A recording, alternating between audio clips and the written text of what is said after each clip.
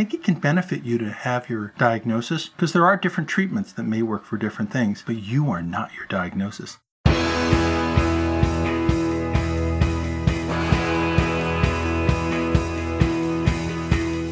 Welcome to The One You Feed. Throughout time, great thinkers have recognized the importance of the thoughts we have. Quotes like, garbage in, garbage out, or you are what you think, ring true. And yet, for many of us, our thoughts don't strengthen or empower us. We tend toward negativity, self-pity, jealousy, or fear. We see what we don't have instead of what we do. We think things that hold us back and dampen our spirit. But it's not just about thinking. Our actions matter. It takes conscious, consistent, and creative effort to make a life worth living. This podcast is about how other people keep themselves moving in the right direction, how they feed their good wolf.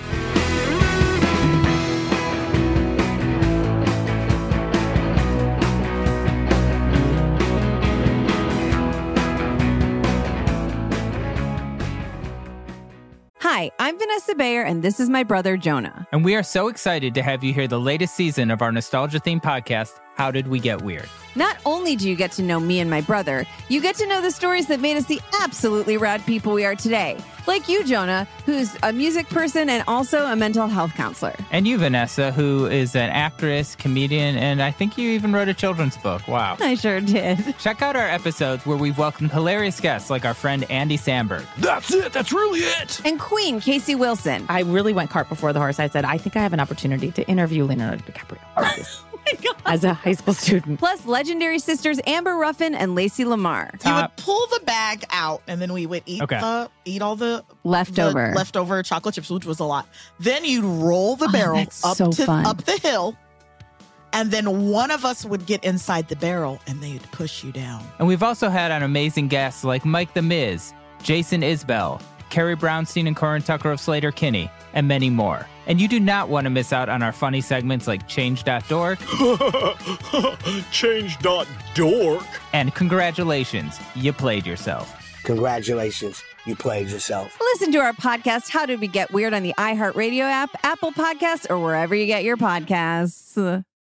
Thanks for joining us. Our guest on this episode is Dr. Ken Duckworth, the Chief Medical Officer of the National Alliance on Mental Illness, also known as NAMI. Ken has been the medical director since 2003, and he also serves as Assistant Professor of Psychiatry at Harvard Medical School. He's received numerous awards for his work to advance our knowledge and treatment of mental illness. Today, Ken and Eric discuss his book, You Are Not Alone, The NAMI Guide to Navigating Mental Health, with advice from experts and wisdom from real people and families. Hi, Ken. Welcome to the show. Thank you for having me, Eric. I'm a big fan. I'm really excited to have you on and discuss your book, which is called You Are Not Alone, The NAMI Guide to Navigating Mental Health, with advice from experts and wisdom from real people and families. And we'll get into all that in a minute, but let's start like we always do with the parable. In the parable, there's a grandparent who's talking with their grandchild, and they say, in life, there are two wolves inside of us that are always at battle. One is a good wolf, which represents things like kindness and bravery and love.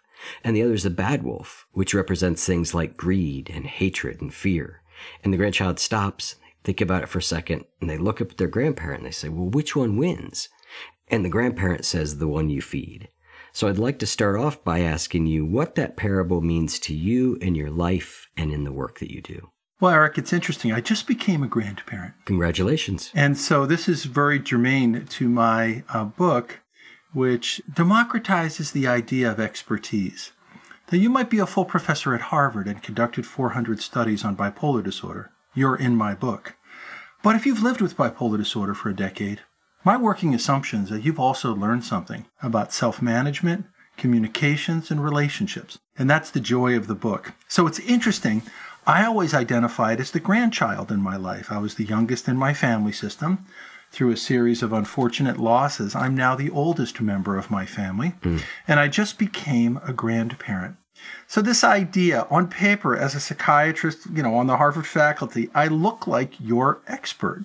But I actually think I learned as much from loving my dad with a severe illness, even though we couldn't communicate and talk about it. So this idea of who is the expert, who has the wisdom, is very interesting to me. I guess I would say the corollary to that on the wolf side is I think shame and isolation represent forces that I'm working against in my book, and giving people the option of seeing real people with real names from real places, just like them, is a more openness approach, and I view that as the good wolf. That's a beautiful way to sort of frame up this conversation. And actually, when you just said that, I was thinking about an experience I had a long time ago. This is probably 1992, maybe. God, it's amazing. That's that long ago. Anyway, I was a heroin addict and I'd been trying different things to get sober, but very half-heartedly and mainly moving different places and trying to detox myself. But one night I moved to this little town in Connecticut and I was in this little one-room apartment I was living in, and I picked up the Narcotics Anonymous book. And as I read it, I just began to sob because I had never heard anyone describe what it was like to be in my head. I didn't know why I did what I did. I didn't know what was wrong with me. I didn't know any of it. And just to hear somebody else describe it was such a powerful experience. And I think that's what in this book does a really great job is, like you said, there are voices from all different kinds of people in all different parts of mental illness, whether it be the helping side, the having it side, the parent side, right? And I just think it really frames all that up really well. I was wondering if we could start, before we get into your story and the book, with a little bit about, I used it in the title of your book, the NAMI Guide. What is NAMI? The National Alliance on Mental Illness is the largest grassroots organization of people who live with mental health conditions, parens, and addiction, and those who love them.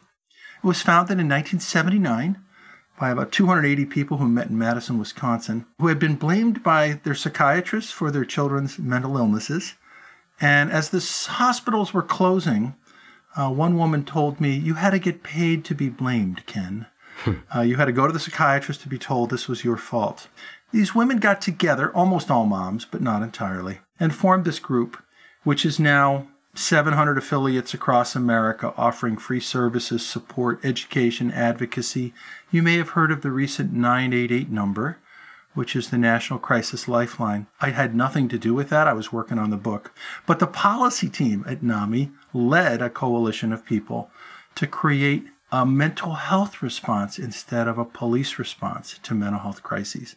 Share a little bit more about what that 988 number is and what it does, because it is still pretty new, and I would say the vast majority of people probably have never heard of it. We're still under a year, so it came out in mid-July last summer. 988 is the substitute number for a very long number for the National Suicide Prevention Lifeline. And if you have a crisis in mental health, or you have somebody you care about who has a crisis, you call that number. Someone who's trained will respond to you. It's quite unlikely they'll have a police involvement. So the old number, calling 911, resulted in a lot of bad outcomes for a lot of people because it's not police's job to do mental health outreach. But of course, because of our fragmented, underfunded, and chaotic system, police are often left holding the bag. So 988 was an effort to create more of a thoughtful, compassionate crisis response. It's not enough. It's 3 digits. It's a start. And what you need to do is work with your local NAMI to help advocate for mobile crisis teams and culturally consonant services for people. But it's a big improvement. It took a couple of years. And I think we all paid 2 cents on our Verizon bill for it. Our phone bill. Seems like a great investment. Yeah, I would say. What are some of the other things that NAMI offers? And if somebody is just hearing this right away and going, okay, well, yeah, I or somebody I love is dealing with mental illness and I'd like a little bit more support maybe than I'm getting, what sort of things might we find at NAMI and how would we get to or access those things? Sure. Well, NAMI's everywhere. We're in every major community and every major state. There are groups of fabulous people. So if you say, okay, I'm dealing with a mental health thing, like borderline personality disorder, I'm hearing voices. I have a problem with severe depression and I feel alone. Or I want to learn from other people. We have support groups for individuals. My son is developing an illness. I want to meet with other families so I don't feel so alone. I want to change the legislature to make sure that police are trained in being thoughtful and compassionate as opposed to leading with alternatives that I don't like. So this is a group of people who will welcome you. It's from all walks of life, all across America. All the services and support are free. And so it's a pretty cool group, and it's a beautiful little piece of my life, Eric, that I became their chief medical officer based on my little experience of feeling alone. So I feel very blessed. So somebody would just look for the NAMI chapter in their area. NAMI.org. Okay. Yep. But wherever you are. So where are you, Eric? I am in Columbus, Ohio today. There's a NAMI Ohio. There's a NAMI Columbus. Onwards from there, I would love to spend a few minutes on a little bit of your background about what got you interested in a career in the mental health field. So I want to make it clear, I had no interest in medicine or in mental health. I was actually interested in poetry, storytelling, and history. So it's no coincidence that I end up writing a mental health book that's based on people's stories, right? Yeah. So, it's a kind of synthesis at the end of the day. My father, who was very loving and charismatic, my cousins used to say, God, your dad's awesome. I'd say, I know. But then there's those whole months at the state hospital thing that we weren't talking about. Our family's from Philadelphia for multiple generations. I was playing in the basement, making one of those forts out of books with blankets that I think every 7-year-old kid does. And I heard these booming sounds upstairs. I went upstairs and I saw my father being carted away by the police. A few months later, we're driving in a U-Haul to the state of Michigan where we knew no one. And I thought, 7-year-old me, does this have something to do with that? But nobody would talk about it. So the rest of my life became an understanding in so many different ways. What is a thing that is so powerful that it could move a family 400 miles, but you can't speak of it? The answer is mental illness. So I'm not the kid who won the science prize. None of my volcanoes ever had game in 5th grade, Eric. I want to make it clear. I went to the Career Counseling Center at my University of Michigan Center. And don't worry, we like Columbus. We're good. My dentist is from Ohio State. We're good. I said I can't do math, by the way. I was kind of overwhelmed by some of my dad's symptoms, and I fell behind in math. And as some of you know, when you fall behind in math, you're behind. Yeah. And so he said, I've got great news for you, Ken. There's 11 medical schools that require no calculus. And I got into 9 of them. And I just wanted to help my dad. I majored in political science and history. And I was honest about my reasons for wanting to become a psychiatrist, but even that had violated an unwritten rule record. I had learned that you weren't supposed to talk about your interest if it had to do with yourself or your family. I guess I was just kind of naive, or perhaps way before my time, 35 years. Yeah. And so I wrote in my essay to become a psychiatrist. And my dad was loving and fabulous, and I was trying to understand both the secrecy, shame, and isolation, but also to understand what helped people. And all across America, at the best psychiatry residency programs in America, people ignored my essay. And they talked about everything else. One world-famous facility, a man said this was a terrible reason to become a psychiatrist. And I said, what would be a good reason? And he said, after a long pause, well, maybe if your father was a psychiatrist. So at that point, I went into the parking lot, put my head on the rental car, and I thought, I think this is actually not going to work. Cardiologists make a lot more money. They drive nicer cars. I liked cardiology. I would be good at talking to people about their hearts. And then the next day, I went to this place called the Massachusetts Mental Health Center, where a man named Ned Hallowell read my essay and said, Ken, this is fantastic. You'll know so much more. You'll be able to help more people. I moved to Boston, and I'm still on the faculty of the exact same place that one person said, your reason for doing this is okay. That's a great ending to that story. I was about to say great story, but you were talking about your father's mental illness to start, so that's not a great part. Do you know what your father had? Oh, my dad had straight up bipolar disorder. Okay. And so his first episode, I later learned as I pieced it all together, was at age 17. And I was in the basement. We were moving my parents to more of an assisted living. And I noticed a pattern, Eric. There would be a little teeny tiny plaque or statue. 1967. 1968, there'd be a bigger one, Salesman of the Year, the Midwest. 1969 or 68, it'd be National Salesman of the Year. 1970, 6 months in a state hospital. Yeah. So the pattern was unmistakable. He became more charming, more engaging, more fabulous. And he was quite a loving person. I was never mistreated. I was scared a fair amount of the time, but I was never mistreated. And so he had very recurrent, what we call mixed episode bipolar disorder, classic bipolar 1. So he would become psychotic. So communicating with the microwave, hearing voices. And then, after 4 months of treatment, he'd be like, hey, Ken, you want to go to the ball game? The Tigers are in town. Let's go. So it was a lot to integrate. Yeah. And a family that couldn't talk about it, set me into motion. Neither of my siblings wanted anything to do with this path. But I guess as the youngest, and again, identifying with the grandchild in your parable, not the grandparent. I just became a grandparent 2 weeks ago. I'm still trying to figure out that whole shift. I was like, I think I got to figure this out because somebody's got to help this guy. Yeah. Because he's so fabulous. So it was a long, unusual pathway into the mental health field. And I feel very fortunate because I was able to be of some help to him. And then I've helped a few people through my work at NAMI and as a doctor.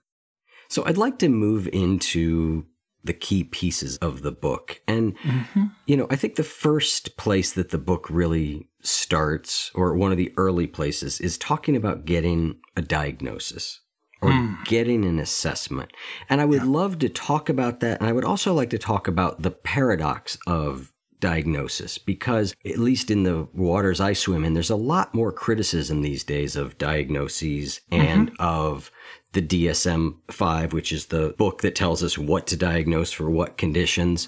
But I'd love to hear you talk a little bit about the importance of diagnosis, how to feel confident or in that diagnosis, and the paradox of that. Yeah, so Eric, thank you. The chapter that I wrote, The Paradox of Diagnosis, is I think it can benefit you to have your diagnosis because there are different treatments that may work for different things, but you are not your diagnosis. And the humility which you have to approach diagnosis, we don't understand the underlying neurobiology of the brain. These are symptom descriptions. So when my brother died, I went through a pretty profound grief experience that at different times would have been called major depression, would have been called grief only, would have been called super grief, or extended grief reaction. That is to say, the diagnostic goalposts were moving. I was the same guy who couldn't get out of bed. And my wife said to me, is this what it would be like if you had no sense of humor? I think this is what it would be like. And it was what it was like. It took months for me to pull through that experience. So you have to take diagnosis with a grain of salt. And there are different interventions. If you have borderline personality disorder, there's a psychotherapy that teaches you coping skills that can save your life. Bipolar disorder, like my dad, lithium could make a big difference in the course of your illness. Psychotherapy, community, giving to others, all these things are good things. But again, I'm not enamored with the diagnostic framework, or am I skeptical of it? It's a tool. It's only a tool. It's the best we have. And as long as you're humble about what we don't know, which is a lot, there's probably a dozen kinds of schizophrenia, and we have one diagnosis called schizophrenia. And so there are people who have more symptoms, more motivational problems, more relationship challenges. We lump them all together because we don't understand the underlying biology well enough. The same problem with Alzheimer's disease. Eric, I was a medical student way back in the day in 1986. And the neurology professor announced right before my graduation that they had cracked the code of what causes Alzheimer's disease. I was like, oh my God, this is fantastic. It's so cool to be a doctor. And he said, it's amyloid. We understand the entire pathway. It gets locked up in the brain. And he said, within 5 to 10 years, you'll be able to treat people and prevent this scourge of humanity. And I thought, God, it's so great that I became a doctor. And now 35 years later, we have no material treatments for Alzheimer's disease. Same problem as mental illnesses. We don't understand enough about the brain. And if you can stay humble and stay engaged and promote research, keep asking questions. Psychedelics should be researched. They shouldn't just be given. We should try to understand things. What can you do to help people? It's a big question. And I think it's important to try to answer it. Yeah. One of the criticisms of the current diagnostic models is that you often end up with many of them. And you're like, well, wait a second. Do I really have all four different things? That seems unfortunate. And then, like you said, the heterogeneity of the way they appear, right? Like you said, that your depression may cause you to sleep all the time. My depression may cause me to, have trouble sleeping. Like they show up so differently.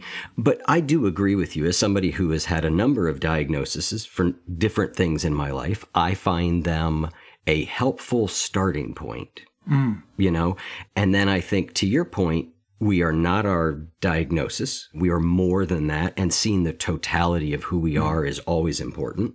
And also recognizing that diagnosis isn't a predictor of future reality necessarily.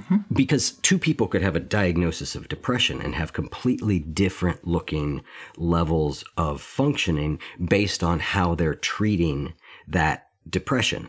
And so, sometimes the worry is that you live into your diagnosis, right? You limit yourself by, I have this thing. And so thus, but I do think diagnosis is a hugely important starting point. Let's talk a little bit about where to get a diagnosis. What's the best, knowing that we're dealing with, as you said, a fractured, if not broken, mental health system? I'll accept broken. It's a chaotic melange of services that are in continuous motion and different funding streams. There's private insurance, and some people might decide, hey, I'm not taking that insurance anymore as of Friday.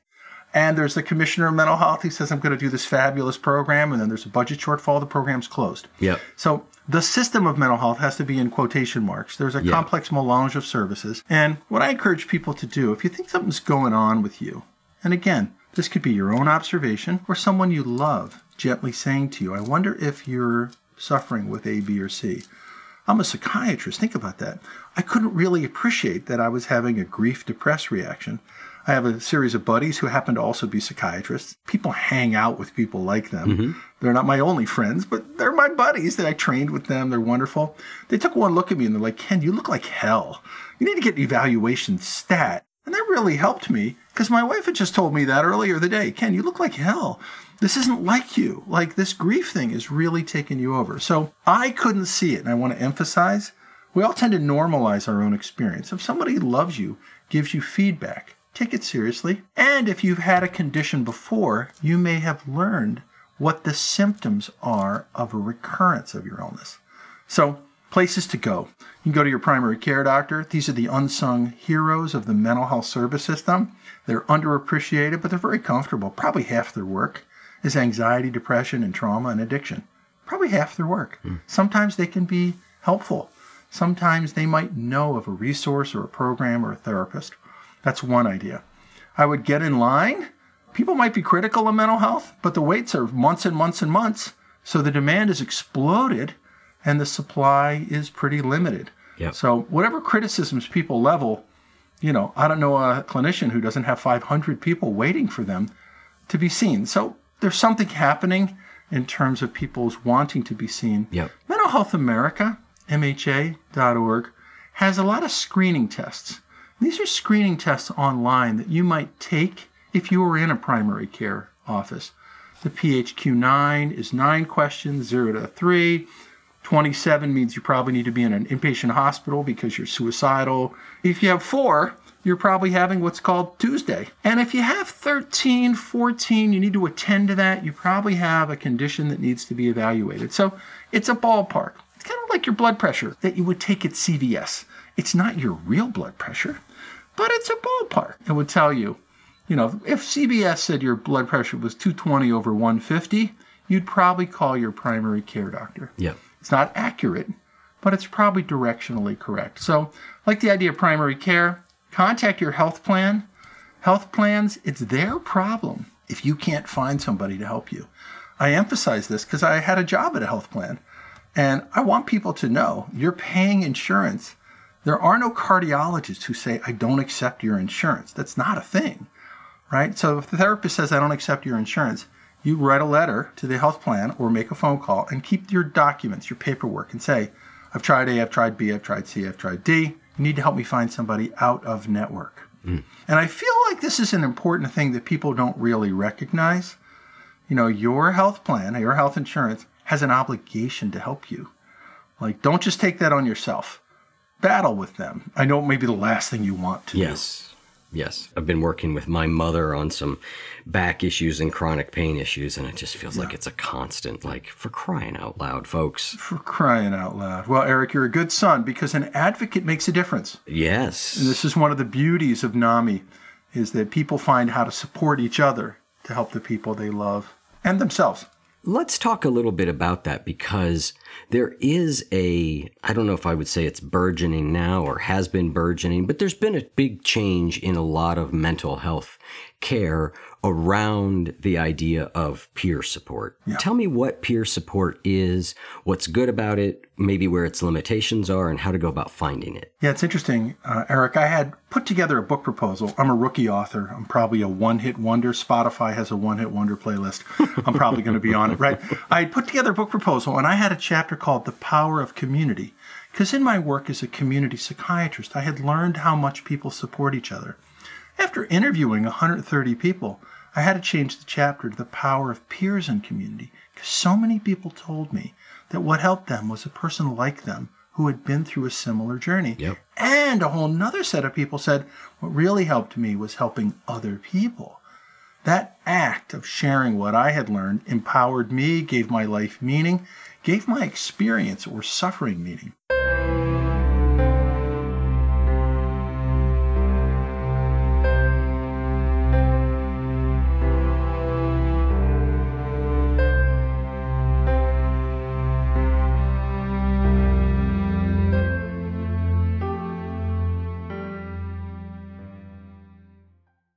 Jon Stewart is back in the host chair at The Daily Show, which means he's also back in our ears on The Daily Show Ears Edition podcast. The Daily Show podcast has everything you need to stay on top of today's news and pop culture. You get hilarious, satirical takes on entertainment, politics, sports, and more from Jon and the team of correspondents and contributors. The podcast also has content you can't get anywhere else, like extended interviews and a roundup of the weekly headlines.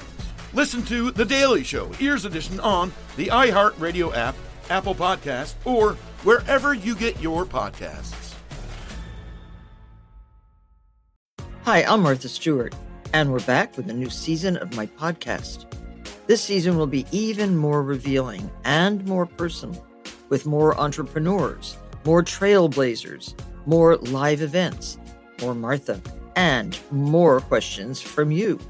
I'm talking to my cosmetic dermatologist, Dr. Dan Belkin, about the secrets behind my skincare.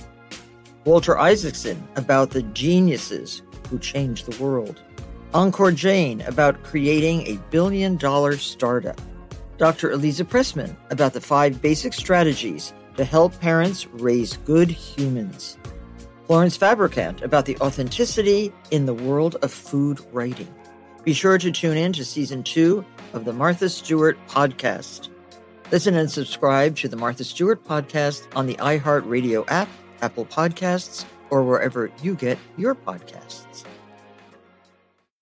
For years, I've been like, I know what the power of 12-step programs are, right? That's the fundamental insight. I talk to you, and that helps you, and it helps me. And we are equals. We are peers. But I've looked around as I've gone on my own mental health journey over the years and been like, there doesn't seem to be at the same level this sort of thing for mental health. But I think we're seeing more of it, right? It's growing. In the addiction community, it starts out as a peer movement, NA, AA, right? It's non-professional, right? The mental health community started out professional. Yes. And you could tell me whether you think the addiction community is integrating professionals well.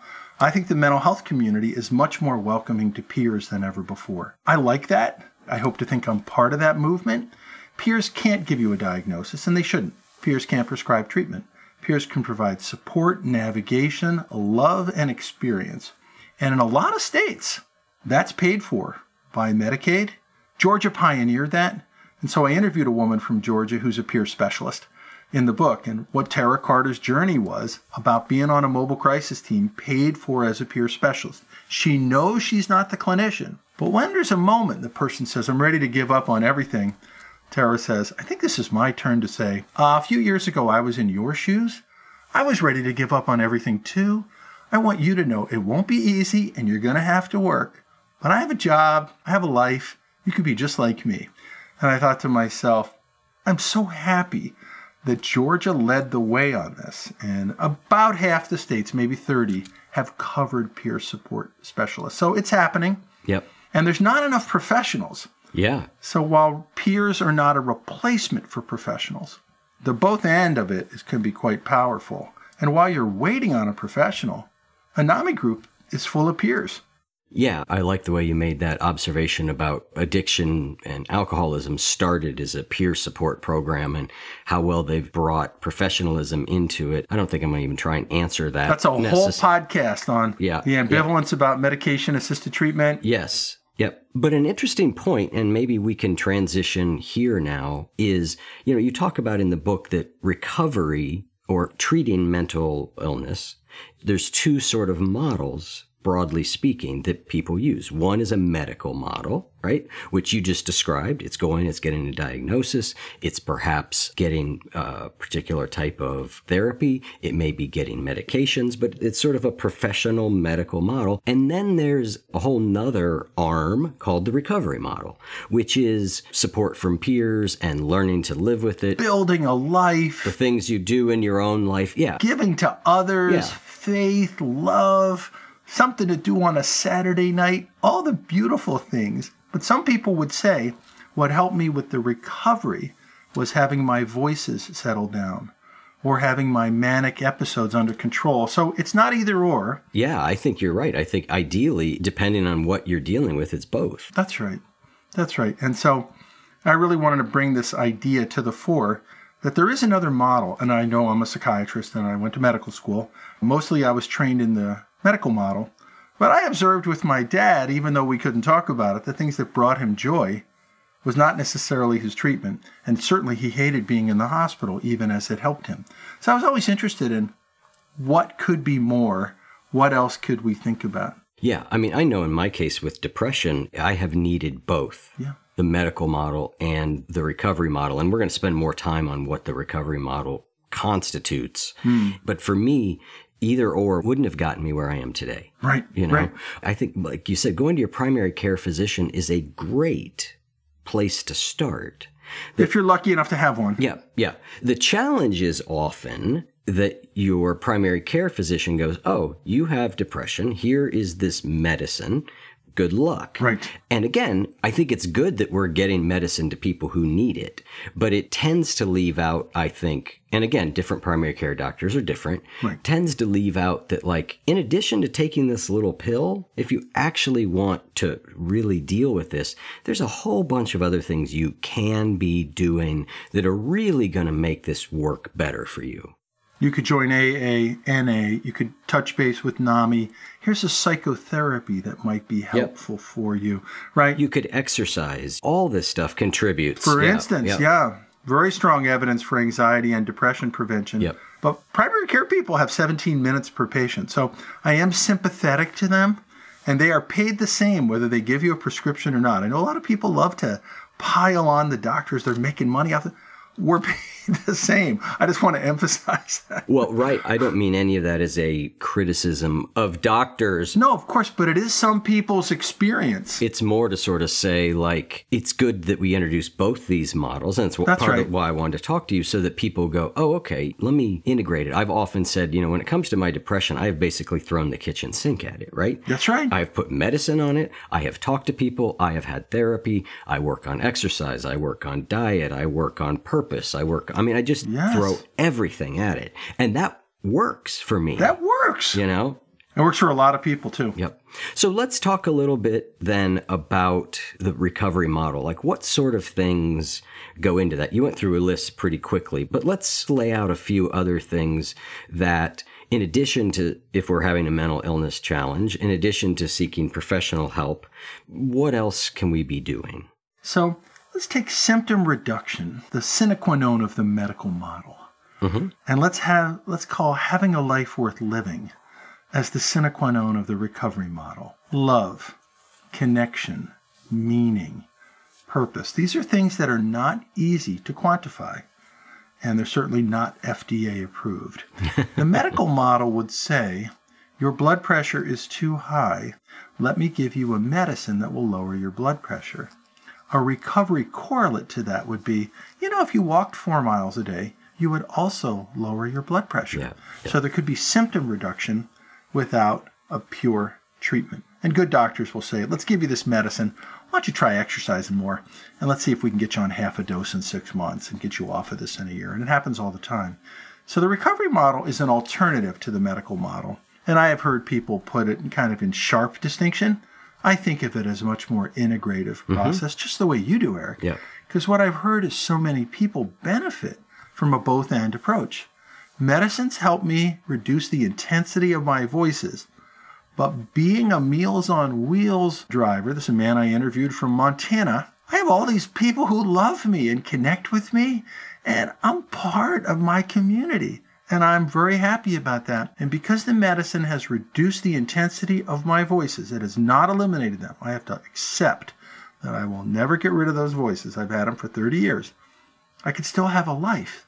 And this is kind of the integration of the medical model and the recovery model. It's not either or, it's both and. There's a tool that came up as you were discussing the recovery model that I had never heard of. And after, I don't know, nearly 600 interviews of this style, I'm always sort of surprised when I'm like, whoa, never heard of that, which is always fun. But it's called the Wellness Recovery Action Plan. And I love this idea. I cobbled one of my own together over the years, right? But this is well, you tell us what it is. So this is a cool recovery self-management program that I happen to know about because of my travels in community mental health. So I went to the woman who originated it, Mary Ellen Copeland, and I interviewed her for the book. And she basically described being in a hospital, and when she was leaving the hospital, asking the person who ran the hospital, what do you do for people that are trying to cope with stuff? And he's like, yeah, we don't have that. We have treatment, we have medical model stuff. We have, medicine, shock treatment, whatever we have. That's not our thing. I don't know what to tell you about coping in the world. You should have Mary Ellen Copeland on your show. She's fantastic. She's a friend of the family, and we love her. And she basically said, I sat down with a bunch of people, like, what would help us cope with depression or severe anxiety or profound loss or mood swings that seemed out of our control? And she developed this idea that it's a self-management tool, that you're in charge of it.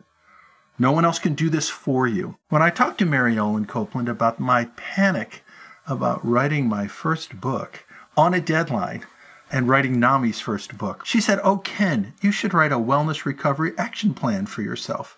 You should have all the triggers that get you really freaked out. You should have all the supports. You should put it all in place for yourself, Ken.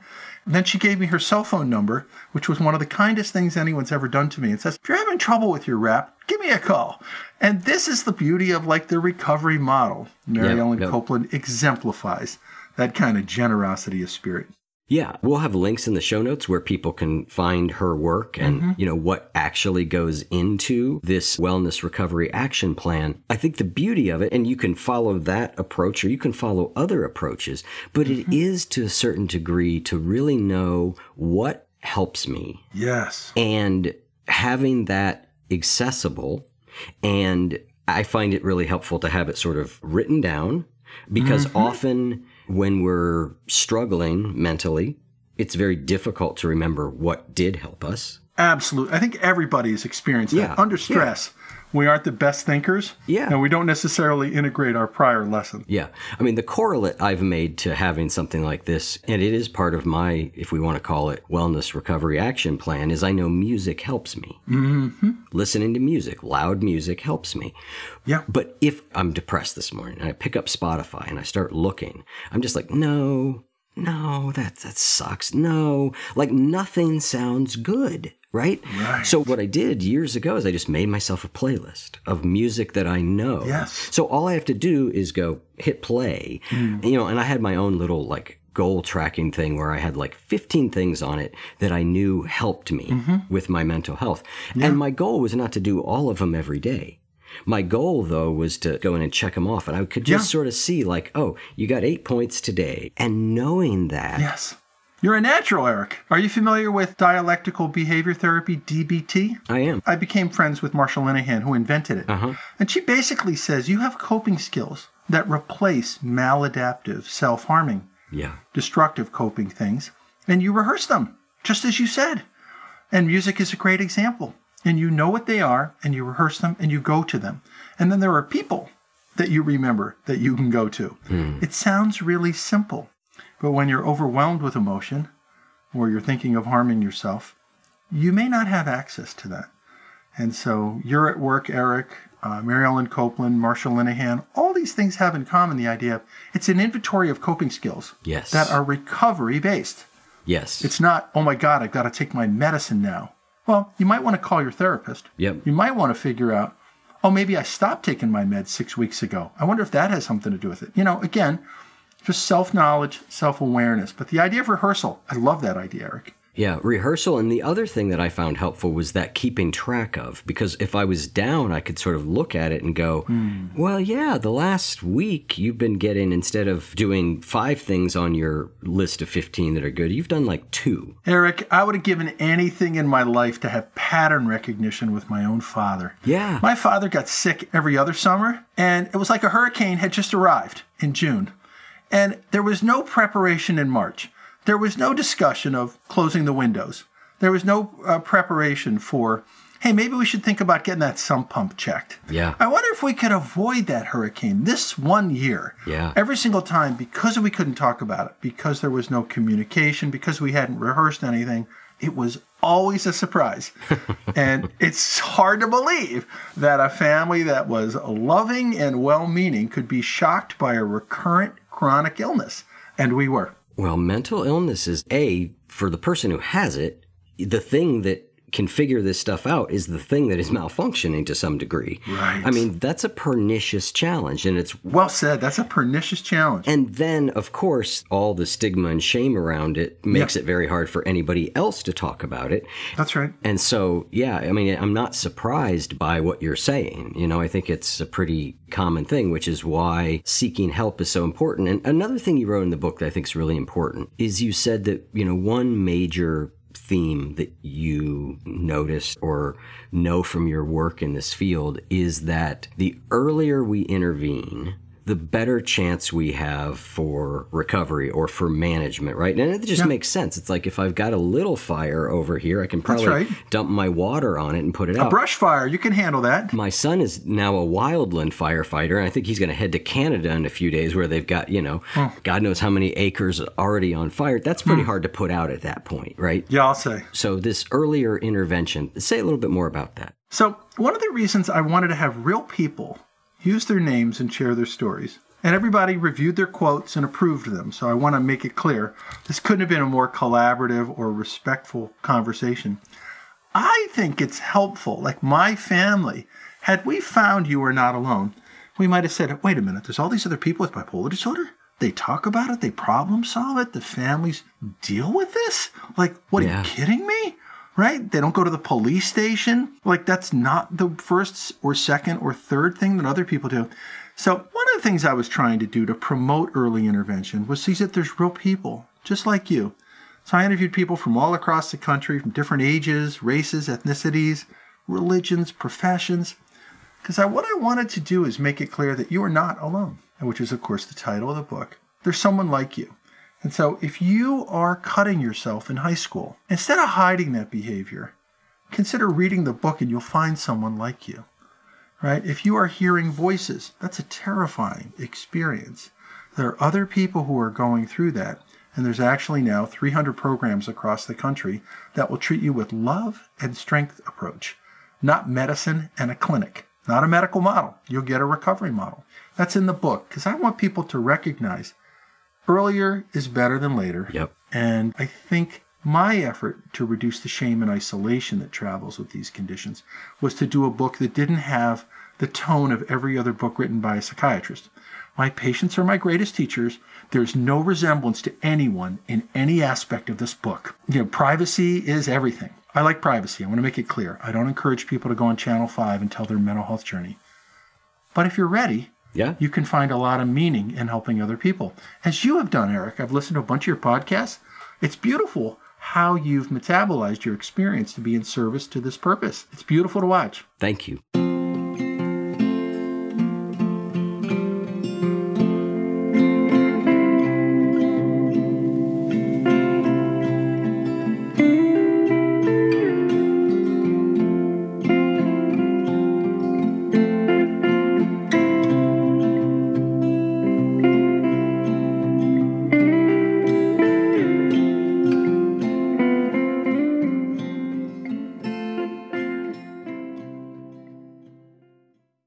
We've given our Instagram account a new look, and we're sharing content there that we don't share anywhere else, encouraging positive posts with wisdom that support you in feeding your good wolf, as well as some behind-the-scenes video of the show and some of Ginny and I's day-to-day life, which I'm kind of still amazed that anybody would be interested in. It's also a great place for you to give us feedback on the episodes that you like, or concepts that you've learned that you think are helpful, or any other feedback you'd like to give us. If you're on Instagram, follow us at @1_you_feed, and those words are all spelled out, 1_you_feed, to add some nourishing content to your daily scrolling. See you there.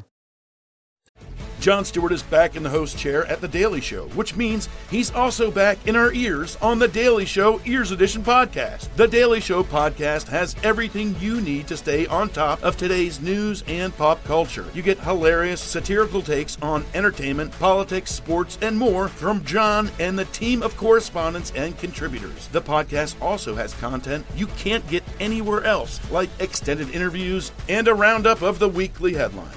Listen to The Daily Show, Ears Edition, on the iHeartRadio app, Apple Podcasts, or wherever you get your podcasts. Hi, I'm Martha Stewart, and we're back with a new season of my podcast. This season will be even more revealing and more personal, with more entrepreneurs, more trailblazers, more live events, more Martha, and more questions from you. I'm talking to my cosmetic dermatologist, Dr. Dan Belkin, about the secrets behind my skincare. Walter Isaacson about the geniuses who changed the world. Encore Jane about creating a billion-dollar startup.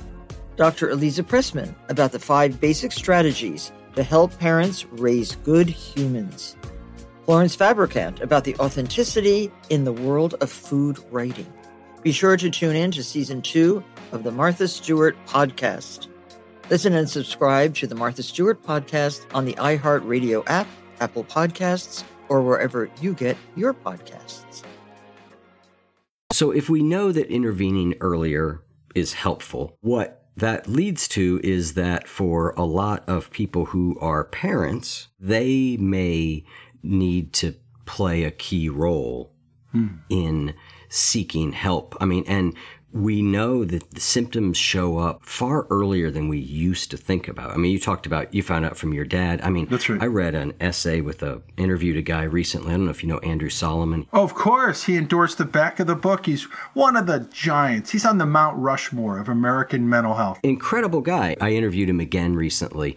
But in preparing for that, I read a very long essay that he wrote, a very devastating essay that he wrote about childhood suicide. So my point is that as parents, we aren't quite sure what to do. Is this normal teenage stuff? Do we have a problem here? My kid doesn't seem to really want to talk about it. Can you provide a little guidance for parents out there on how to start getting some help earlier if there is a problem? Sure. I just want to say there's a second book coming, and I'm delighted to report I'm not writing it, which is very good for my relationships in life. Your own mental health is going way up. Could we talk about anything besides the people in your book tonight, Ken? I actually don't think so, but we could watch Netflix and be quiet. So the next book is going to be a parent guide. And my colleague, Christine Crawford, who's a child psychiatrist like me, is writing a book interviewing parents and kids and teenagers for what they noticed and when they noticed it. And that book will be coming out in a year. Its tentative title is You Are Not Alone, A Parent's Guide. Okay, so that's just one piece. And like my book, all the royalties will go to NAMI. NAMI owns the copyright. That's kind of the model that I wanted to create for this kind of beautiful mission. So parents, you know your kids pretty well. In fact, you know them better than anyone. And so there's some basic developmental milestones that a pediatrician will help you with. Can they walk? Can they talk? How are they at basic socialization? But that's so early in life, you can pick up autistic spectrum disorder risk very early on. And the earlier you intervene, back to your earlier point, Eric, the better. So waiting till they're 5 is much more uphill than getting intervention at 18 or 20 months. So that's one good example. And we don't understand why there's a rise in the rate of autistic spectrum disorder. The Center for Disease Control doesn't know why. So I want to emphasize it's not just me who doesn't know. Nobody knows. That's a great thing for parents to be on the lookout for. Right. Childhood anxiety, okay, all kids get anxious, but if the anxiety is in the way of their functioning, that's something that can be treated. Obsessive compulsive disorder happens in kids. Clinical depression happens in kids. So I was taught, Eric, back in the day, that kids could never become depressed because they didn't have their super ego developed, which was the critical part of your brain that would say, Ken, you're a bad boy. You should feel bad about yourself. And instead what happened was researchers interviewed hundreds of kids and said, these kids aren't sleeping well. They're thinking of self-harm. They're incredibly sad. They're brokenhearted about the death in their family. These kids meet all the criteria for depression. So the answer is always to talk to people and to listen to them. But parents just need to be mindful also of your own family history. And if you've many people who found out about their family history along their journey, and it helped them make decisions.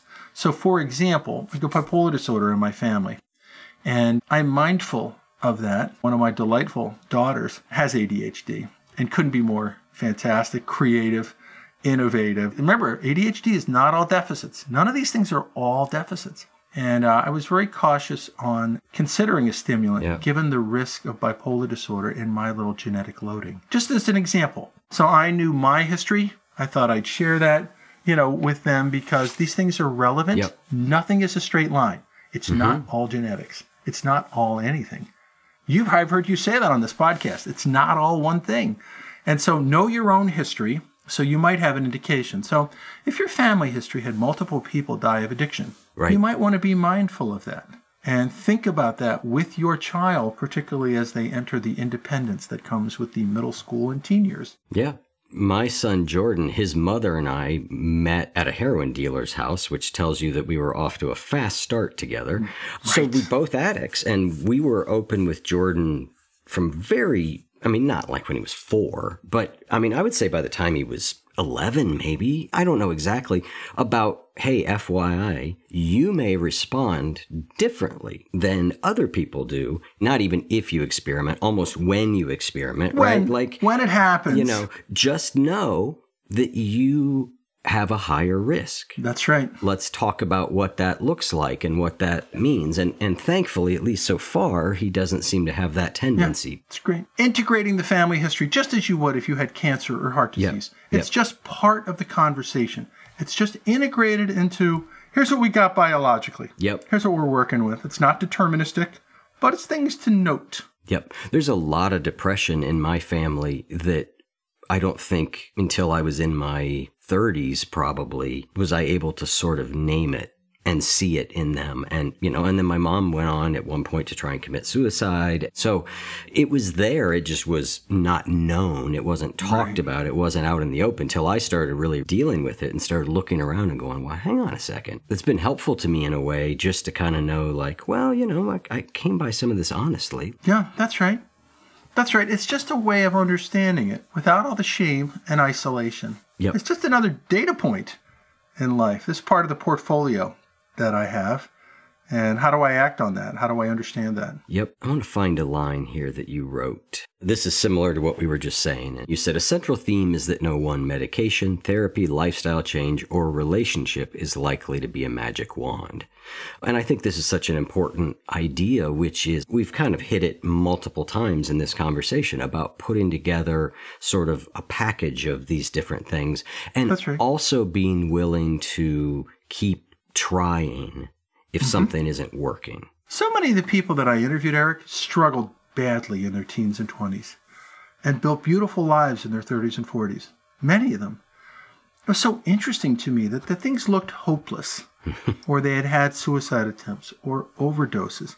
And they had learned things. They had tried and learned things. They hadn't just given up. They kept engaging. So some people found NAMI. Some people found NA. Some people found a medication that finally got their symptoms under control.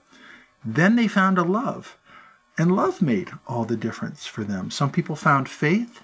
It's very interesting. To me, it's a pretty wide library of things that you might pick up that could make a difference for you. And that's very hopeful to me. Yeah. There is no one script. In listening to all these people, I was so impressed that so many of them felt that if you could look farther ahead than what they were experiencing. So I'm hoping some people in their 20s and teens who are struggling read this book and say, oh my gosh, there's all these guys in their 30s that have kind of figured some of this out. Yeah. What did they do? How did they do? And I try to break that down a little bit. It's funny in retrospect. I can see an old writing I would do when I was like 18 or 20, and I just thought, like, the game is over. Now being 52 and looking back, I'm like, well, I clearly had zero perspective. You know? It's funny in retrospect to be like, my favorite song at like 19 is called Goddamn the Sun, right? I mean, like, it's just not, it's not a sign of you being on your way to the best place in the world. Well, we're back to the parable, because when you're young, you don't know everything. You know, Mark Twain said, my father was really an idiot when I was 16. Then I went away for a few years, and he had become so much more mature in that period of time, right? So we're all in a learning process. There were a number of different things that we might say would go into this recovery portfolio, and you listed a few of them, and I thought we could talk through what a few of these are. I'm just going to read what they all are, so people have that whole picture, and then maybe we can hit, one or two of them. Acceptance, looking outward for community and purpose, looking inward to be present, belief in something bigger, developing belief in oneself, self-determination, and a journey orientation. So pick up any of those that you would like to start with. So Eric, these didn't come from me. These came from listening to about 80 people who said, this is my primary experience is mental health / addiction. About 80 people said, I really consider myself a family member. So that means about 40 people said, I have an illness and I love somebody with an illness, right? So they're both an individual and a family member. So, I like that list a lot. One of the things that I found compelling was the idea of becoming a peer in service to others. Many people picked up on that. And of course, if you've ever seen a sponsor in AA or NA, it's a way to help your own recovery. As you're helping other people, becoming a peer support. And what I learned in this book is so many people at the end of the interview, I checked in on them. What was this like to talk about for a book? We're going to use your name. Remember that when there's 100,000 of these out there, I can't take them back. What they said was, my experience caused me so much heartache. If I could help another person by helping them get to where I am quicker, the meaning, the purpose, finding, again, this idea of something bigger than yourself. Looking outward and saying, okay, I can't believe I get the opportunity to share what I've learned with other people. So it's pretty cool. Yeah. I mean, I think that thing right there is a really pivotal piece of recovery from whatever, where you sort of realize like, oh, everything I've gone through here, I can transmute into something that is helpful, that is a gift to the world. And that's when you get people saying crazy things like, I'm grateful I was a heroin addict. You're like, well, hang on, like slow down with that for a second. Right. But my experience was that's when I started to feel that sort of feeling was when I was like, holy mackerel, like I have something to give that like I didn't have before. And I mean, AA sort of started the 12-step movement. I think at the end of the day, that's its foundational insight is one alcoholic talking to another and that both people are helped equally in that. It is a truly reciprocal thing. I think that's so important. And if we can find that with whatever we're dealing with, I think it is a huge pivot point for me in seeing all these things differently. Well, not everybody has been down that road, and you have, and you've learned something. And that's why it's so valuable to learn from you. And to me, even though I didn't necessarily want to have a dad with a recurrent psychosis, I'd probably be a high school history teacher now. And I think of how rich and lovely my professional life has been, the people that I have met that have just broken my heart with beauty. On the service orientation, the giving to others, the working the problem, going to the legislature, the testifying for more research, more service. And I think, okay, this is not at all what I had in mind. At all. I want to emphasize this. And I think I came out with a really nice life, and I'm very grateful. I think the next life, I'd like to be a high school history teacher. I'd like to run that play and see how it compares. But, next life. Sure. Yeah. I mean, I think sometimes this idea gets trivialized and we sort of make it sound like, well, it's a worthwhile trade, you know, like you had this incredible, awful thing happen to you and then you were able to help people with it. And what a good thing it turned out to be. And I think that can be overstating the case. There's a lot of situations where I think if people had a choice, you'd be like, no, thank you. No, thank you. No way. Don't want it. And I have it. I have this thing, whatever it is. That's right. What am I going to do with it? And, you know, one of the reliable ways of making that better, I think, is to share what you've learned with others. Yeah. To go at it instead of away from it. And that's an instinct that both you and I have, Eric. Yeah. Let's talk about a journey orientation. What does that mean? So you say you're 18 and you've decided it's never going to get better. I remember feeling that way with my dad. And I thought, this is absolutely hopeless. He's at Northville State Hospital again. I am the most alone person on the planet. And I remember thinking that. And of course, it seems trite to say, it's a pathway, it's a long road. But if you can take a long view, it does look different. Many people do well with even serious mental health conditions over time. The research has demonstrated this over and over. But I find a lot of professionals don't necessarily have that exposure. They see people in the hospital, they're really sick, the person goes home, they don't follow them up for the next decade or two. So this is both for professionals and for people and families and individuals. You can take the long view. And I know that's not the most natural thing to do, right? It has value. It is a journey. You've got to learn along the way. You've got to put tools in your bag as you travel down the path. And everybody's journey is different, but you can learn from each other.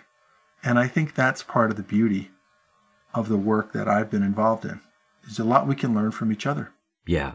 I think that is a really useful thing, is to be able to at least have some part of you looking down the road. That's right. And seeing a bigger perspective. It's not to minimize the pain that we're in by saying like, oh, it's going to be fine, don't worry about it. I mean, the pain is real, and when you're in it, part of it is dealing with that and accepting that and working with it.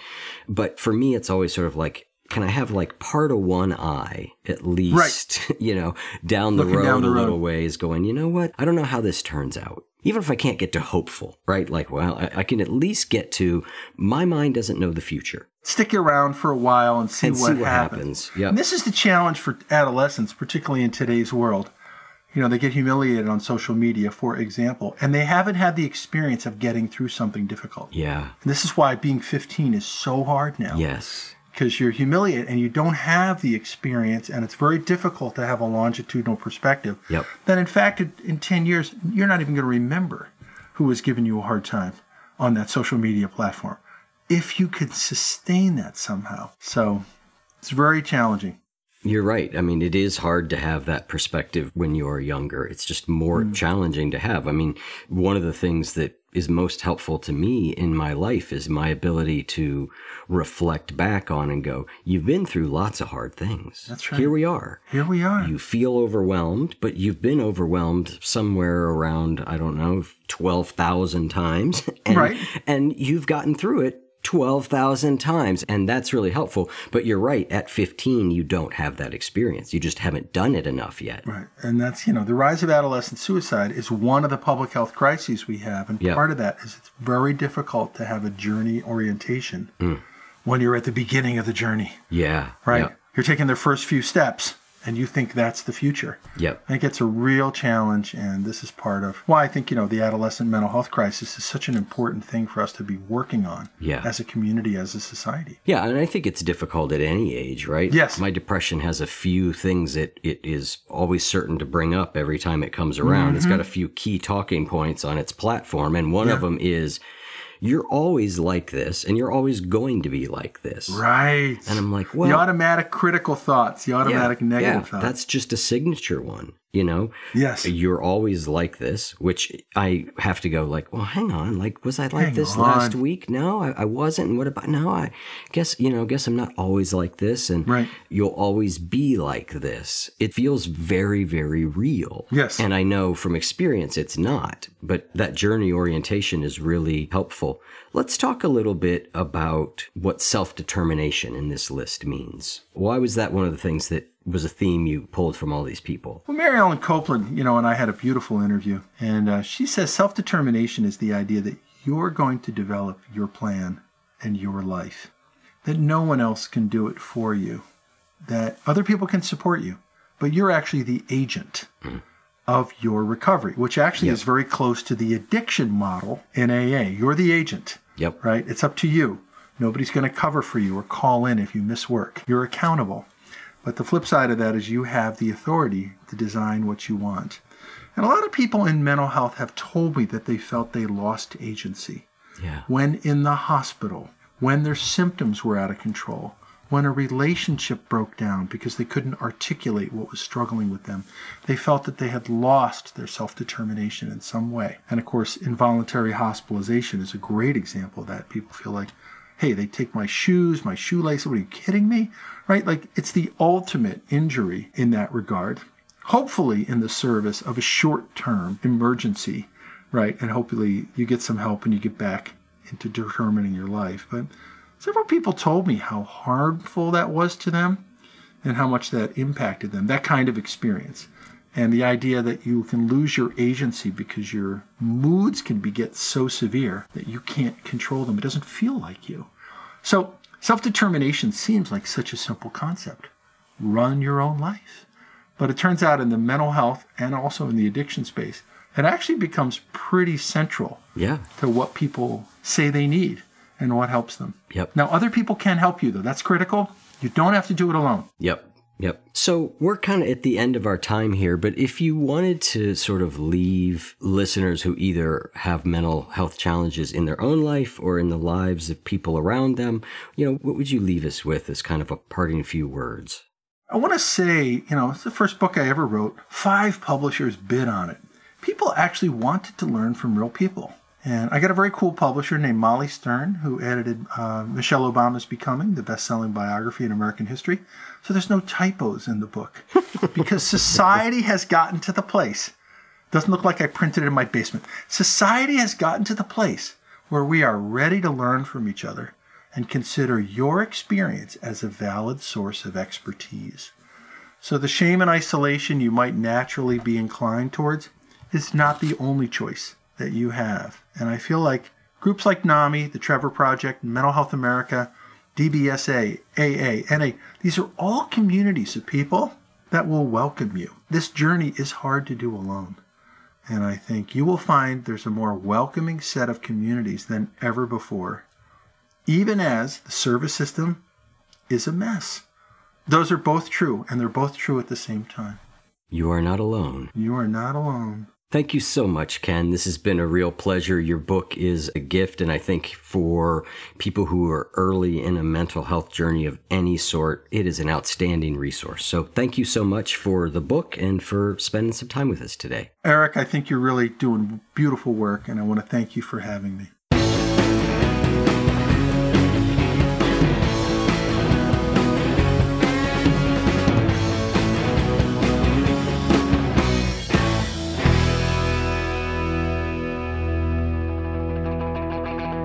If what you just heard was helpful to you, please consider making a monthly donation to support the One You Feed podcast. When you join our membership community with this monthly pledge, you get lots of exclusive members-only benefits. It's our way of saying thank you for your support. Now, we are so grateful for the members of our community. We wouldn't be able to do what we do without their support, and we don't take a single dollar for granted. To learn more, make a donation at any level, and become a member of the One You Feed community. Go to oneyoufeed.net/join. The One You Feed podcast would like to sincerely thank our sponsors for supporting the show. Hi, I'm Vanessa Bayer, and this is my brother, Jonah. And we are so excited to have you hear the latest season of our nostalgia-themed podcast, How Did We Get Weird? Not only do you get to know me and my brother, you get to know the stories that made us the absolutely rad people we are today. Like you, Jonah, who's a music person and also a mental health counselor. And you, Vanessa, who is an actress, comedian, and I think you even wrote a children's book. Wow. I sure did. Check out our episodes where we've welcomed hilarious guests like our friend Andy Samberg. That's it. That's really it. And Queen Casey Wilson. I really went cart before the horse. I said, I think I have an opportunity to interview Leonardo DiCaprio. Oh my as a high school student. Plus, legendary sisters Amber Ruffin and Lacey Lamar. You would pull the bag out, and then we would eat all the leftover chocolate chips, which was a lot. Then you'd roll the barrel up the hill, and then one of us would get inside the barrel, and they'd push you down. And we've also had on amazing guests like Mike the Miz, Jason Isbell, Carrie Brownstein and Corin Tucker of Slater-Kinney, and many more. And you do not want to miss out on our funny segments like Change.dork. Change.dork. And congratulations, you played yourself. Congratulations, you played yourself. Listen to our podcast, How Did We Get Weird, on the iHeartRadio app, Apple Podcasts, or wherever you get your podcasts.